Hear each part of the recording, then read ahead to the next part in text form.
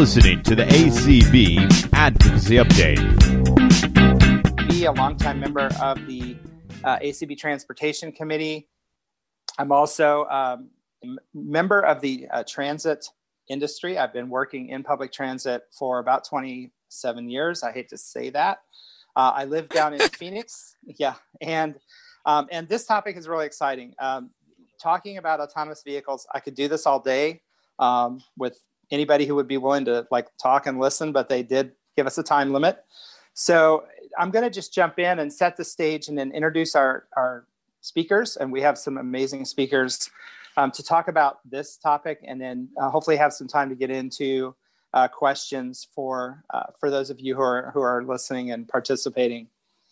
I think it was about 10 years ago, we started talking with an ACB about autonomous vehicles. And back at that time, at least to me, it seemed like science fiction. You know, the idea that you could get into a self-driving car and sit there and the car would just go where you wanted.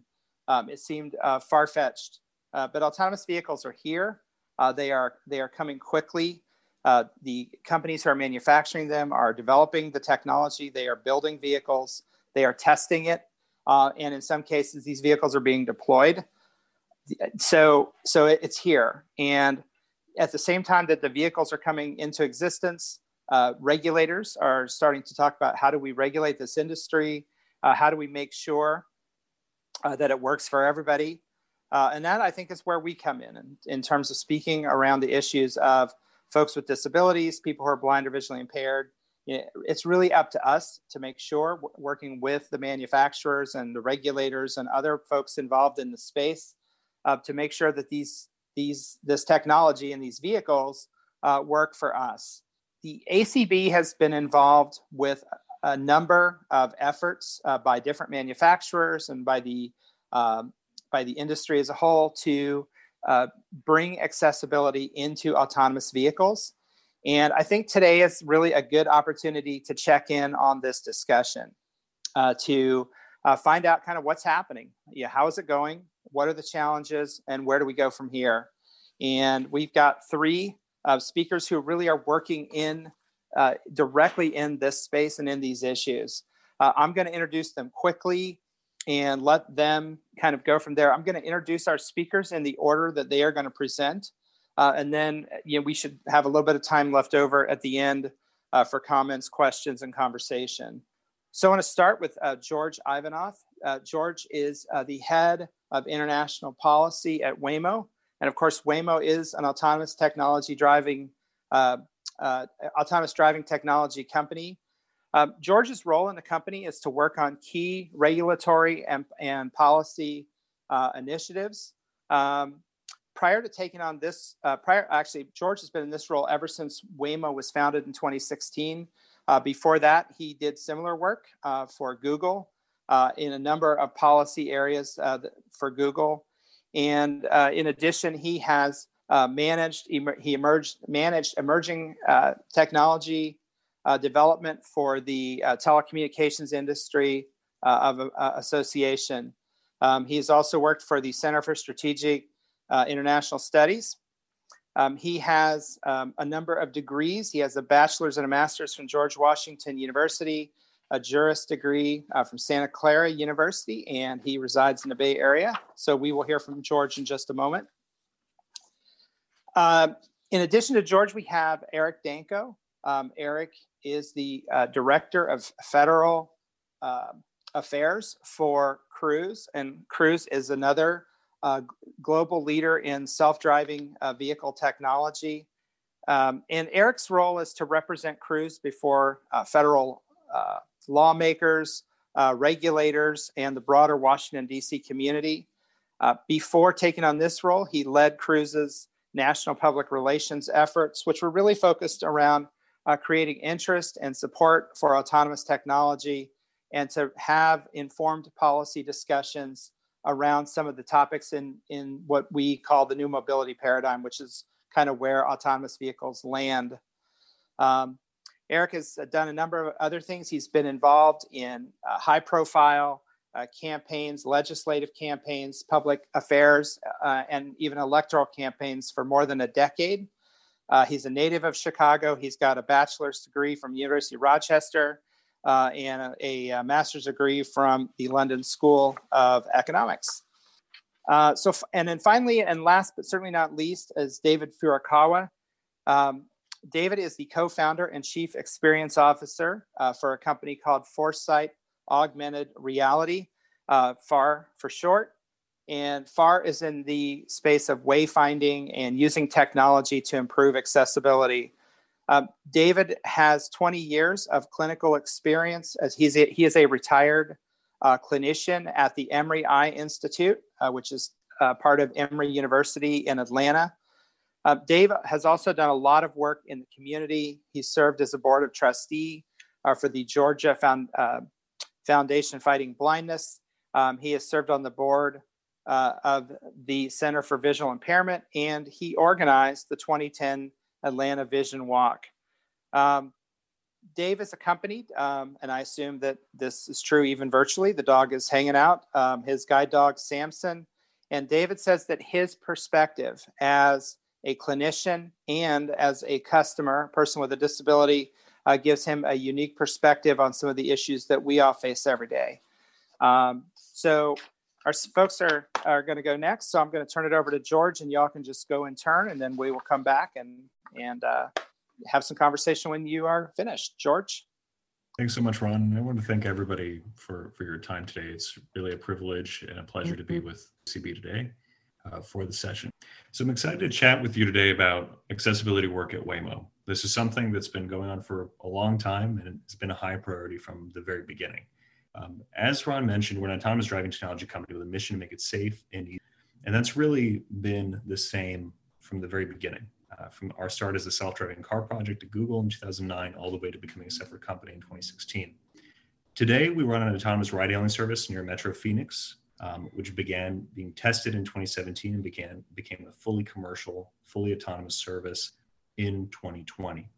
It's in a 50 square mile area of the Metro Phoenix area where we've served thousands of trips to the general public, to riders of all different ages and different abilities. Recently, we started a fully autonomous rider-only service, meaning that the service, the vehicle is responsible for the entire driving task. There's no human driver, there's no other passenger, there's no vehicle on. And this really means that for any rider in the Metro Phoenix area, you can summon a ride with the Waymo One app and be the only person in the vehicle. Really something that the community has discussed with our company for many, many years. And since we began the service, initially in a test phase, one of the most critical things to us has been collecting rider feedback and identifying opportunities to improve the service for everybody. We particularly have wanted from the very beginning to understand how it can meet the needs of riders with disabilities. And to do that, we've done research at multiple levels with individuals with different levels of mobility needs. We've done analysis of how riders may use other modes of transport, ranging from TNC services to public transport, to really inform the kind of thinking that we did in the early years. We also offered test rides and run dedicated pilots with local groups for extended periods of time, encouraging really feedback from communities with different, including a pilot with the local transit entity, Metro Phoenix Valley Metro. We've also interviewed a range of individuals over the years who have different needs to make sure that we are capable and building features to accomplish. And ultimately, we believe that together has helped us and will continue to help us improve the service for all. In a minute, I'll just talk you briefly through the different ways we're doing this today and how we're designing. But before I do that, I just wanted to stress two things very quick. One thing is that we know that at Waymo, our work on accessibility isn't done. We're still in the early days of this, despite being 11 years into the development of this technology. And we understand that the service is a work in progress today. And that will be a work in progress going forward to meet the needs of our riders. We've heard very clearly from the community, loud and clear over the years, that there's nothing about us without us. And we've heard that. We want to make sure that we're constantly engaging on this. It's a process, and it's an ongoing journey of collecting feedback and internalizing to make sure that we are. Also, I want to just point out that building for inclusive design at Waymo and having the features really is something that's key for the community and really for the audience that we're discussing this with today. But it's also something that we really think is for everyone overall, and we see significant benefit to the features we're developing for accessibility needs for the broader rider base at Waymo. So this process for us begins with rider onboarding. This is really where accessibility begins to come into play. And at the rider onboarding phase, we need to make sure that from the very beginning, the experience is optimized from people. That's why we have screen reader features in place and app integrations to make sure that riders have a clear understanding of how to take advantage of the key features.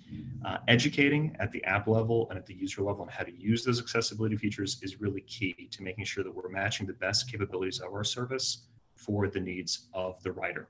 Some of the key things that we're letting the riders know in the beginning is what to expect in the vehicle, how they'll have the vehicle to themselves, what to expect of the features that will be communicated in the vehicle, where to find certain features, for example, like braille accessible button.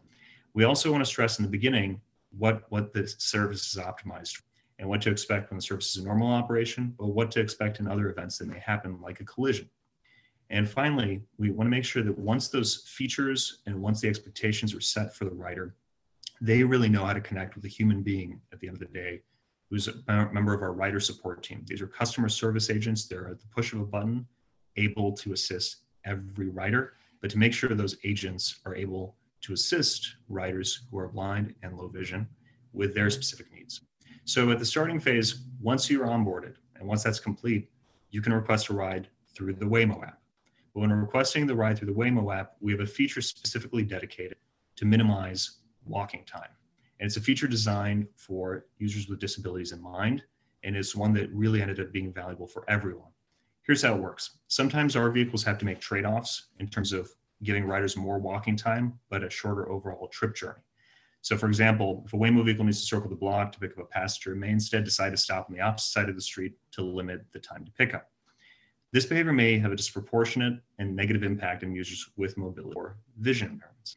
And these users may instead request that the Waymo vehicle circle the block so the user doesn't need to cross the street, and they can do that with this dedicated. And for example, we provide pickup and drop off warnings with this feature enabled for long walks before the trip is ordered, which allows riders to change their plans before the trip is ordered so they can decide to decline the ride if it doesn't work and to make sure that it's showing up on the appropriate side of the street.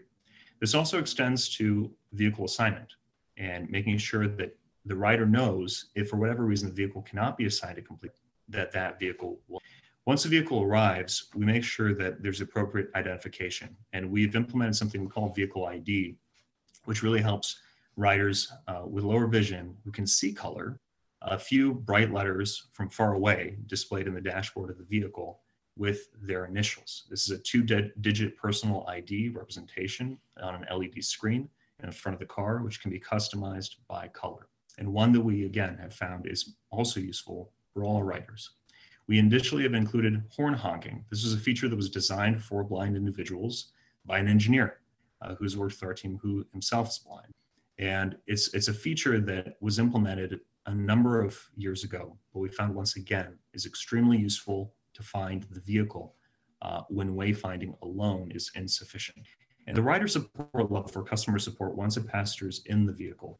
I mentioned that we've trained individuals to make sure that they're ready to assist. And that really means assisting users with text-based chat support, assisting users who are hearing impaired with different support methods when possible, and using GPS-enabled tools when possible to speak with a rider and give directions in advance to help the rider find the vehicle. Once taking a ride, we have verbose audio cues, which are enabled as some of our accessibility features. These are features for assistive audio. They really provide visually impaired riders more context around what's happening. What is the vehicle seeing? Why is it stopping up ahead? Why is it staying or maybe taking a little bit longer at a certain intersection? And really giving contextual information that normally would be available just on the screen of the vehicle years ago only was. Really made available through audio cues throughout the trip and built for inclusivity. We've also extended features all the way to trip interruptions. So if there's ever any interruption in the vehicle trip, including, for example, if the vehicle is involved in a collision, making sure the passenger knows what to expect and that a Waymo roadside assistance team member will be on site to assist in that situation. And lastly, finding a destination and drop-off is a key area that we're continuing to build out and work on. And this really brings me to one point about what we're working on. We had the great privilege of participating in the USDOT Inclusive Design Challenge and being selected recently as a semifinalist in that program. We really identified that it's provided us with an opportunity to really showcase some of the work that we have that's coming up that we'd like to continue working on and continue building out, because these features really are not going to be the be all end all. So a couple of areas that I wanted to talk with you all today as part of the Inclusive Design Challenge, where we expect development will continue and some of the final prototypes presented through 2022. Here are some of the features that we plan to be contributing and we're developing for that challenge. One, adaptive app navigation to help riders understand the distance and the direction of the car using visual, audio, and haptic cues in the app. Two, purpose-built car sounds. This would let the vehicle play more euphonious sounds designed explicitly for wayfinding in addition to just a honking feature. Three, locating the vehicle with lights, using the vehicle's headlights to help riders wayfind to the vehicle using that set of lighting. Four, hands-free vehicle communications. So instead of a rider waiting to press a button in the app and wayfind their way through maps to the vehicle, we're evaluating options to proactively reach out to the rider in advance of the trip to help determine how to best get to the vehicle. And lastly, video chat support, empowering riders support agents on our side to video chat with riders using their phones and the phone's camera to provide wayfinding support. And I'll close in just a couple of seconds, but I wanted to briefly call out that we can't really do this work and advance all of this development without the work of our partners. That's ranged from the broader community and ACB, and it's extended all the way down to local partners in the Metro Phoenix area, including the Foundation for Blind Children, the Foundation for Senior Living, and a number of other local community organizations that have been critical to the development of this and the implementation of these features in practice today for our rider base. And with that, I want to thank you for your time, and we look forward to the discussion. All right, I think that's my cue. Hey everyone, it's nice to be with you. Ron, thanks for the introduction, and really just echo a ton of the sentiment that you shared at the top. But first, before anything, I really want to thank you. I want to thank ACB for having me. It's really a pleasure to be with you today. Though I wish, like last year, I wish we could have been together in person, and certainly look forward to that again, hopefully next year. As Ron said, my name is Eric Danko. I lead federal affairs for Cruise. If you're not familiar with Cruise, we're a self-driving vehicle company founded in 2013, and we're focused on improving life in cities through safer, more sustainable, and more accessible transportation.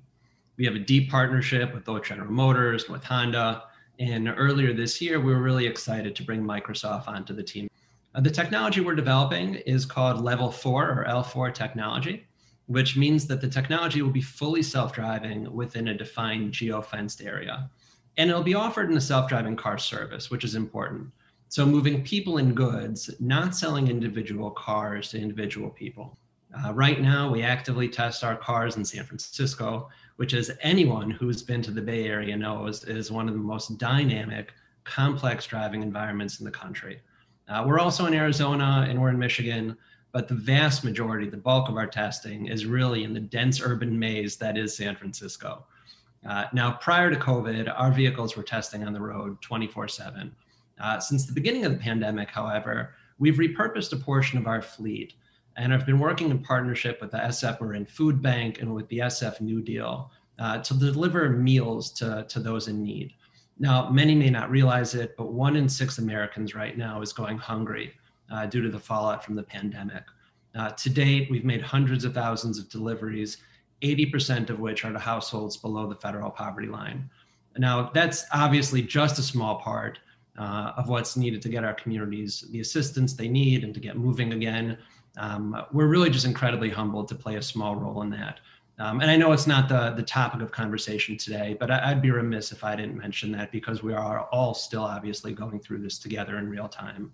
And because our vehicles are not only self-driving, but they're also fully electric and powered by 100% renewable energy, we were also able to reduce 100,000 pounds of CO2 emissions that would have otherwise been put into the air had those deliveries been made by traditional gas-powered vehicles.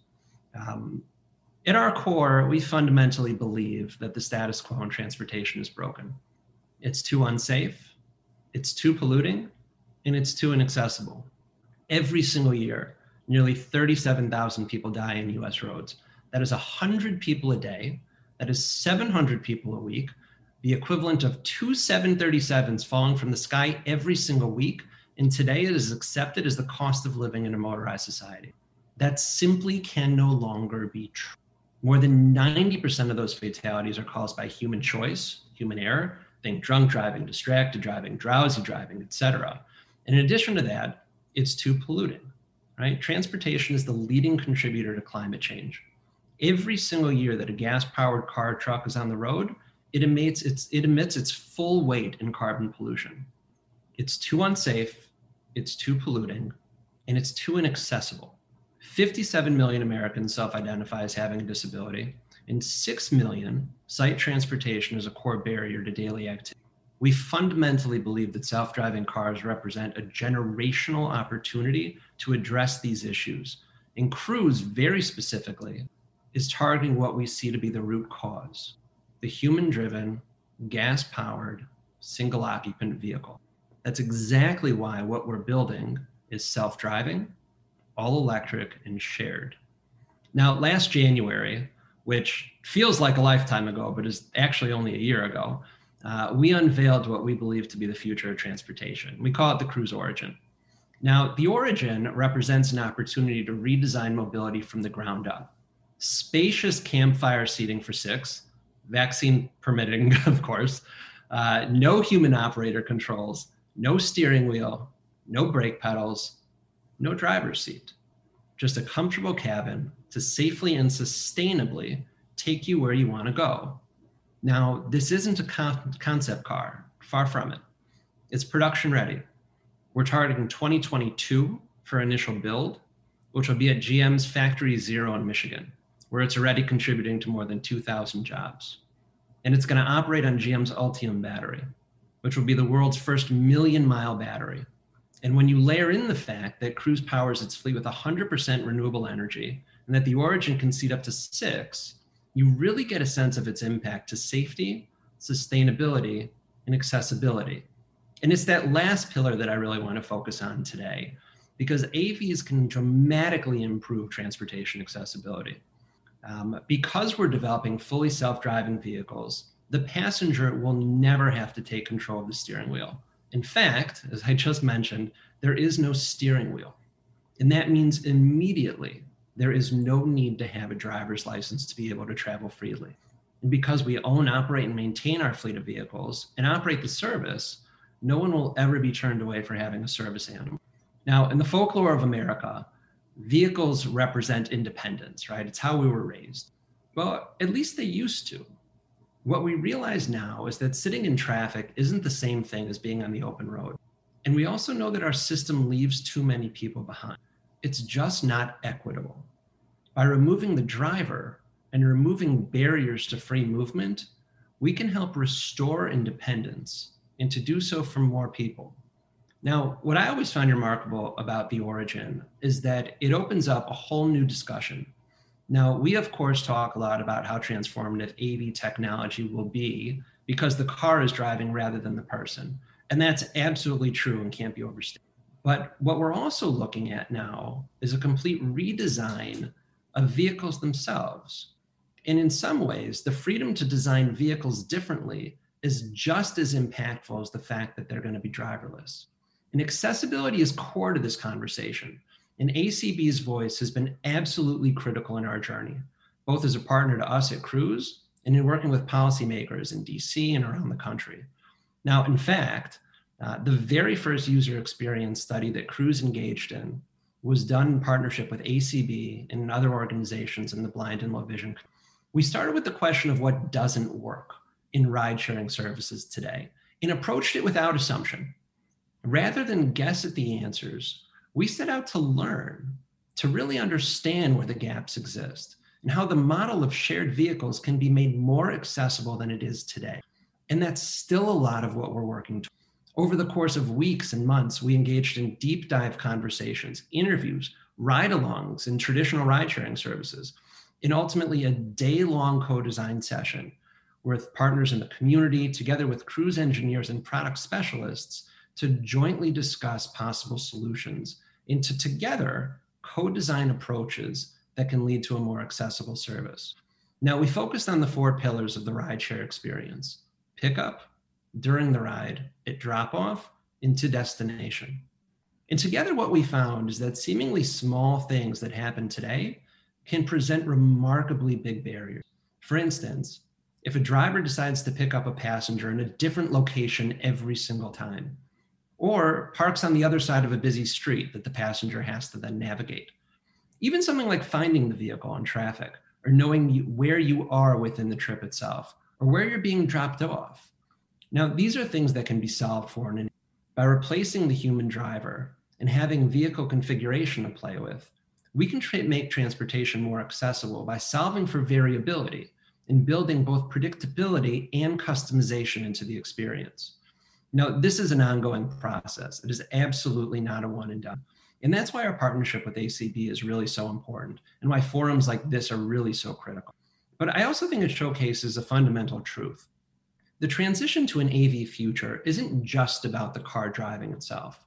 It's about solving persistent problems that have plagued us as a society since we've motorized: safety, environmental impact, accessibility. And in that context, AV is really an enabler that allows us to innovate in new ways. But right now, as ACB knows very well, there are regulatory and statutory barriers that limit this type of innovation, including in vehicle design. And that's something that we're hoping to work on this year with the administration and Congress. And again, ACB's voice is absolutely critical in this conversation. Now, we've seen efforts to pass federal legislation fail in the last few Congresses, but we are optimistic looking forward. We've seen positive statements by the administration, by the new secretary, by members of Congress on both sides of the aisle. But it will absolutely take a lot of work. And again, that's really where partnership comes in and why organizations like ACB are so important. Because ultimately, this is a conversation about how the technology can work for people. That's what's going to drive this process forward, both on the technological innovation side and public policy side. But let me stop there. I know we have another panelist and obviously want to make time for questions. But thank you very much again for having me. Really enjoying this and looking forward to the conversation. David.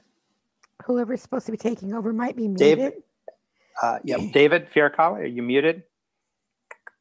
Here a screen reader. Do we have David? I don't see anyone by that name on the panelist list. Let me go look on the attendees list real quick. Okay. Yeah, David, if you're out in the attendance, if you are on this call, raise your hand.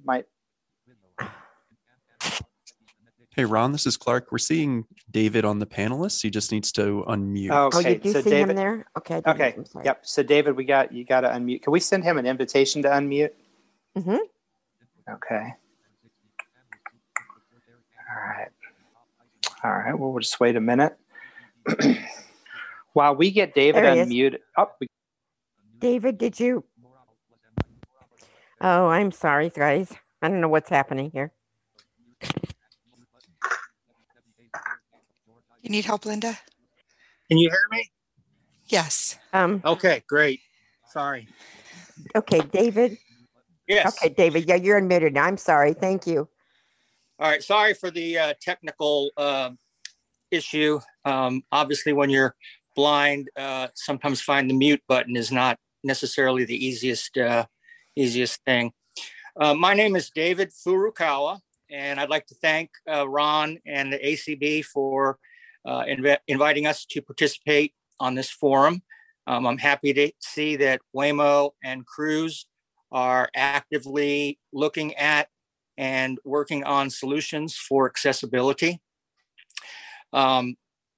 Just to start out, what exactly is Foresight Augmented Reality, you might ask?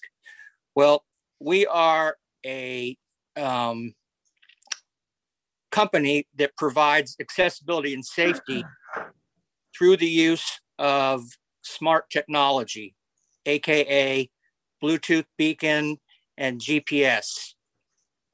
We provide basically a voice to the physical world, which then provides orientation. So when Ron mentioned that we were a wayfinding company, that's not exactly correct.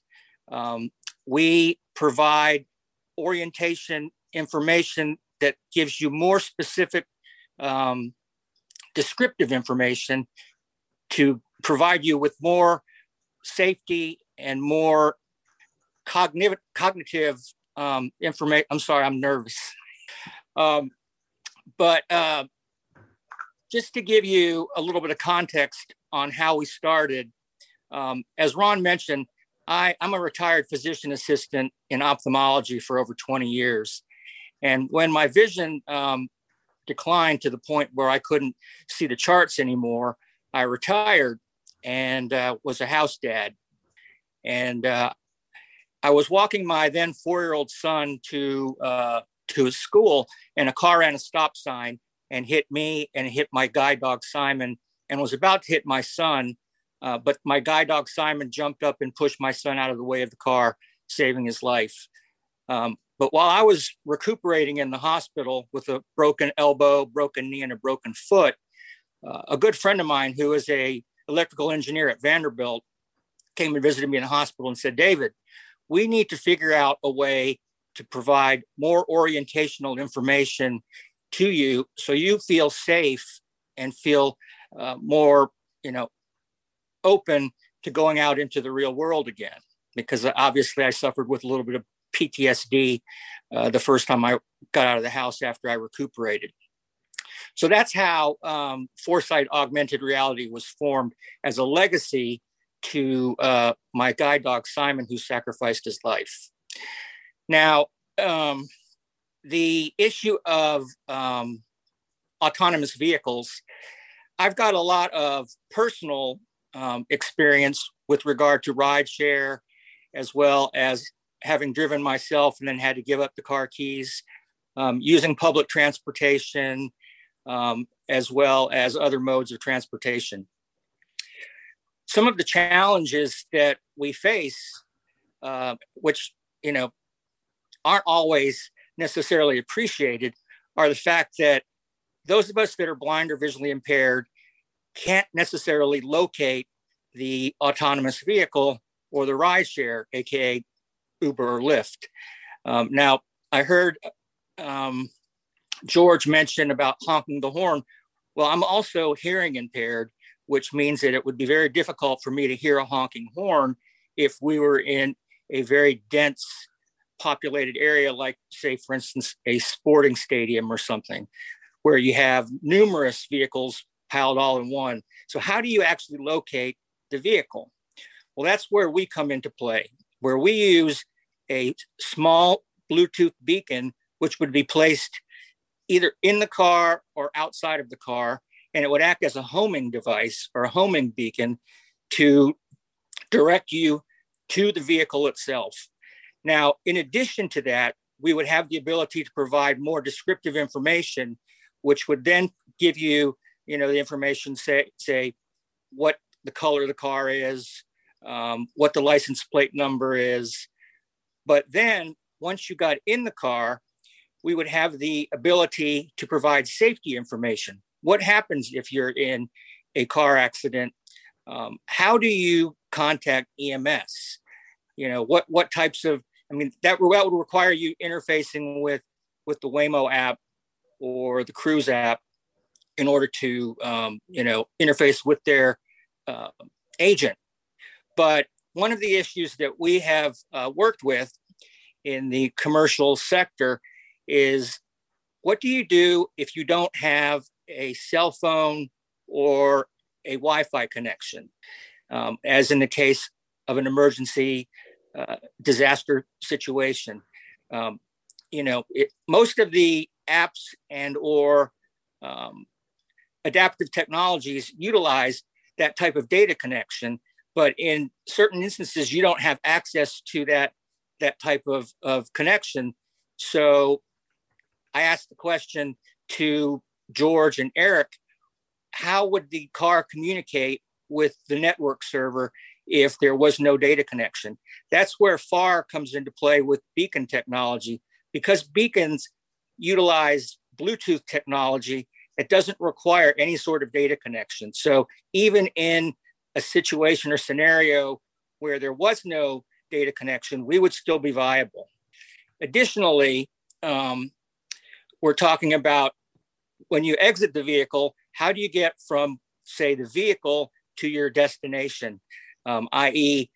with with FAR beacons, we have the ability to not only provide you with homing technology to get to the autonomous vehicle, but also get from the autonomous vehicle to your end destination, i.e., where's the door? Where are the emergency exits? Where are the stairwells inside of the building, et cetera? So there are a lot of different pitfalls or challenges that haven't yet been addressed. And I'm glad to hear that we've got people like George and Eric here at the table listening, so that, you know, we can work together as a group or a team in order to really figure out the challenges and remedy the public transportation issue, which those of us that are blind and visually impaired have, we're limited by what we can utilize. My wife once told me that if they ever came out with a cure for my eyesight problem, that I could buy any car that I wanted. And my son said, hey, Dad, why don't you buy a Tesla? Because those are autonomous. And I was like, well, son, you know, that's science fiction. That's so far ahead in the future. But I'm really happy to hear that there are companies like Waymo and Cruise that could potentially speed up the process of me being able to utilize a vehicle, which would then allow me to get back to work independently without the use or the weight of, say, a ride share or asking a friend or a family member to take me to and from a certain location. So I'll let Ron take over. David, thank you so much. I just want to quickly thank Eric and George. Excellent presentations, a lot of really interesting information. We have about 4 or 5 minutes left, and I'm going to assume that that we have some folks with their hands raised for questions. We probably have time for 1 or 2. So who's our moderator? Okay, we certainly do. Charlene? All right. If you could unmute yourself and say where you're from and ask your question. Right. This is Charlene Ornelas from San Diego, California. I wonder how a person who has no vision will find a vehicle if they're in a popular spot like a football stadium, whatever you're leaving, and there's several cars there. How will you find which one is yours? Not all people who use wheelchair can see. So if I'm a person using a wheelchair, 1, how will I get that into the vehicle? And 2, how I will secure that my chair in the vehicle if there's no driver. Thank you. Thank you. George or Eric, one of you guys want to take that? Sure, I'm happy to start. So I think, thank you for the question. I think it's a really, really good question. Wayfinding to the vehicle, as I mentioned, is one of the most critical issues that we need to continue working on.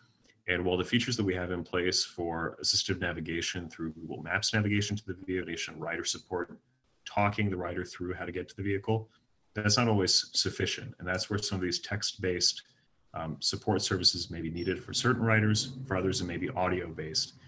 So it's a combination. In terms of wheelchair access, one of the areas where we really see a need for more work is industry-wide development of vehicles that support wheelchairs.